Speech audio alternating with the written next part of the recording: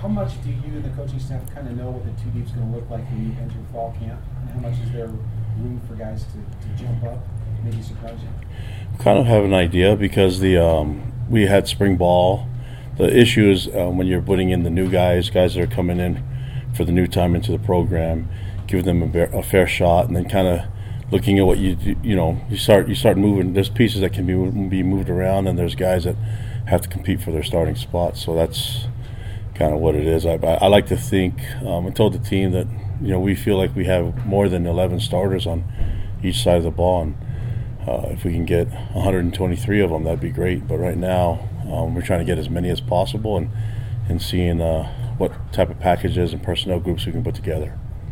Watching you watch your offense, how do you feel about it? Especially the last 20 minutes we were able to see. Yeah, I feel good with the offense. I feel good with the progress that they're making day to day, and obviously, we're taking advantage of all the time we have on the field. But been pleased with the way the coaches are working with the players and the leadership that I'm seeing from the team. So I think they're doing exactly what we expect them to do right now. Quan, you talked. So last year's had a relatively healthy season overall in terms of personnel, but previous to that, you've had injuries in March. Most of the seasons you had to that point.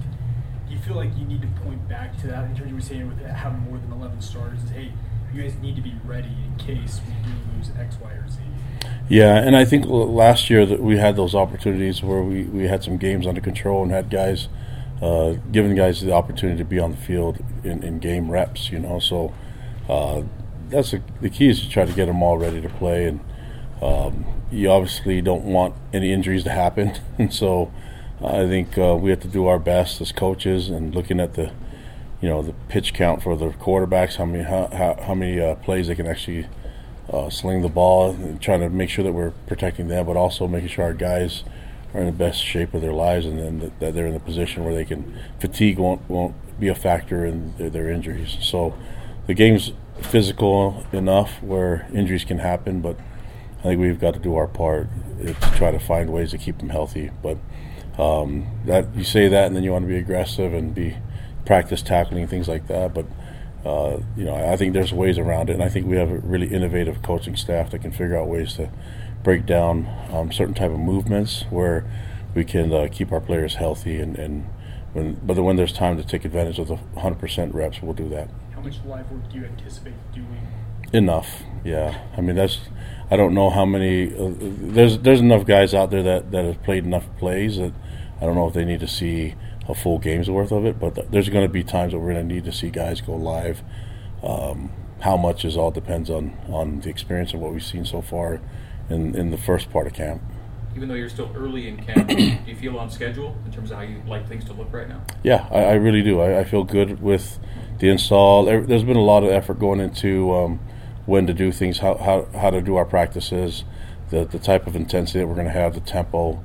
And so I feel really good about the connection that we have with our players, and then also with our training room, with our weight room. So I think we're in a good spot right now. I mean, it's only practice number 4 today, so we'll just take advantage of all of them before we get to that game in Vegas. How are Coach Funk and Coach Clint fitting in? Great. Yeah, those guys are they're professionals. They know what they're doing. They've been in a lot of different places, have tons of experience. And the part I like the most is that I see the connection that they have with their players. They do a great job communicating to them the standard that they have, and it's been nice to see from the linebacking room and also from the O-line. What are the best attributes of the 3 quarterbacks vying to be starter? Win, score points, and win. That's what it is. I mean, I don't know if we need to break it down other than we have the best leader out there that can put us in a position to score as many points as we can, and that's going to be the bottom line.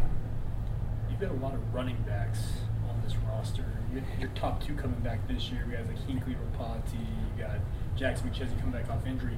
How do you feel like you're going to be able to balance reps, or will you balance reps? Just getting to guys like Tyler.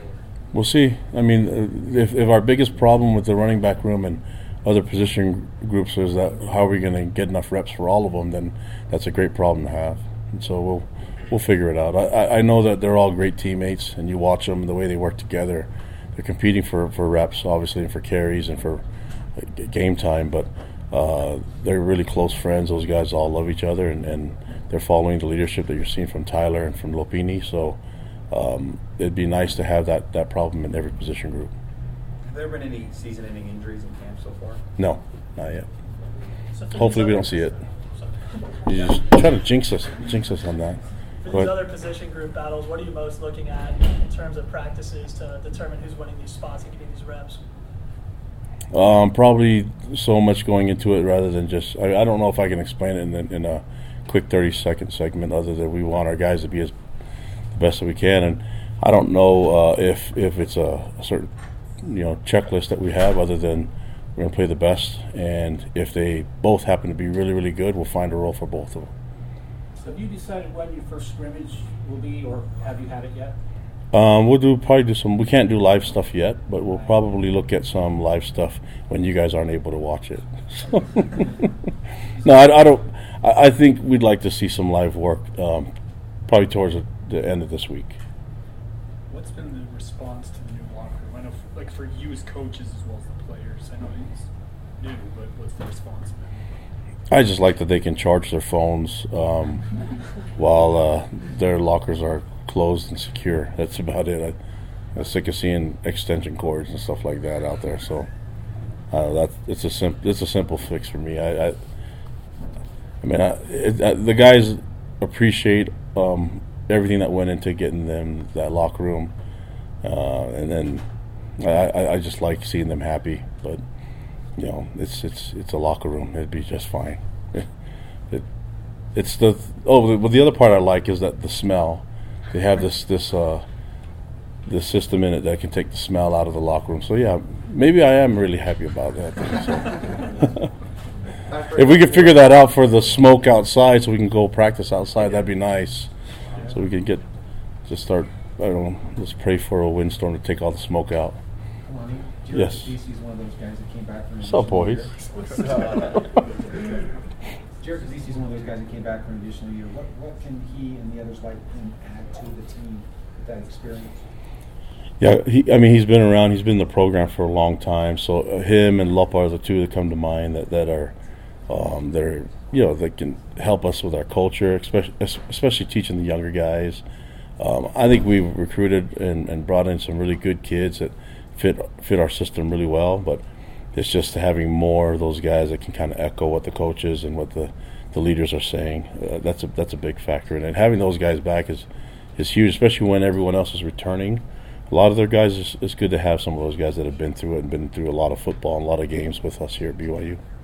When you're choosing a starting quarterback, how much does kind of leadership off the field, kind of a guy that can rally the troops, how much does that play into your decision?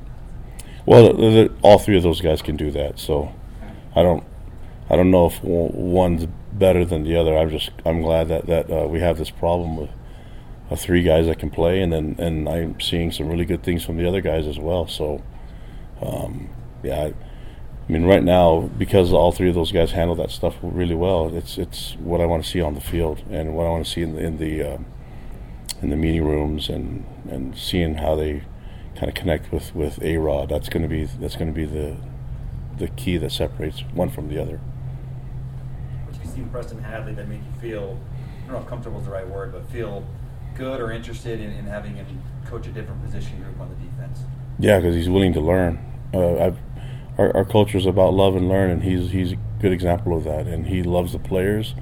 He's willing to learn. It's nice to have someone that knows your system in the back end that you can. And we do a lot of stuff with our ends as far as dropping coverage and a lot of different packages that we bring in. So having someone that has that knowledge of being in the back end and knowing what the coverage is, it allows the players a little bit more opportunity to learn more about the game. And so that's the key. I think sometimes the D-linemen get focused on what they only do and don't understand what happens in the back end. And Preston brings that, and he's got a lot of knowledge and a lot of experience in his playing and coaching days. So I think giving him a clean slate and learning a different position, two things allows E to just teach him what he wants, and then it allows us to have a different mind, a different perspective being in the room. Kalani, in your experience, have you ever been in a camp where a player who was maybe a little lower down the depth chart is so good in camp that he actually maybe takes a spot that maybe people didn't think he would. Yeah, I mean that happens. You know, I see a lot of those examples of that. I mean, there's a lot of guys that you can see whether it's opportunities because of injury or because they start to really the light goes on for them and they just figure it out and the game becomes a lot easier for them. We're trying to have those moments for all those guys, and then we'll see. But I have to be open, and our coaches have to be open to the fact that anybody can earn the spot and make a lot of improvement in the time that we've given them, and now it's this month going into the game.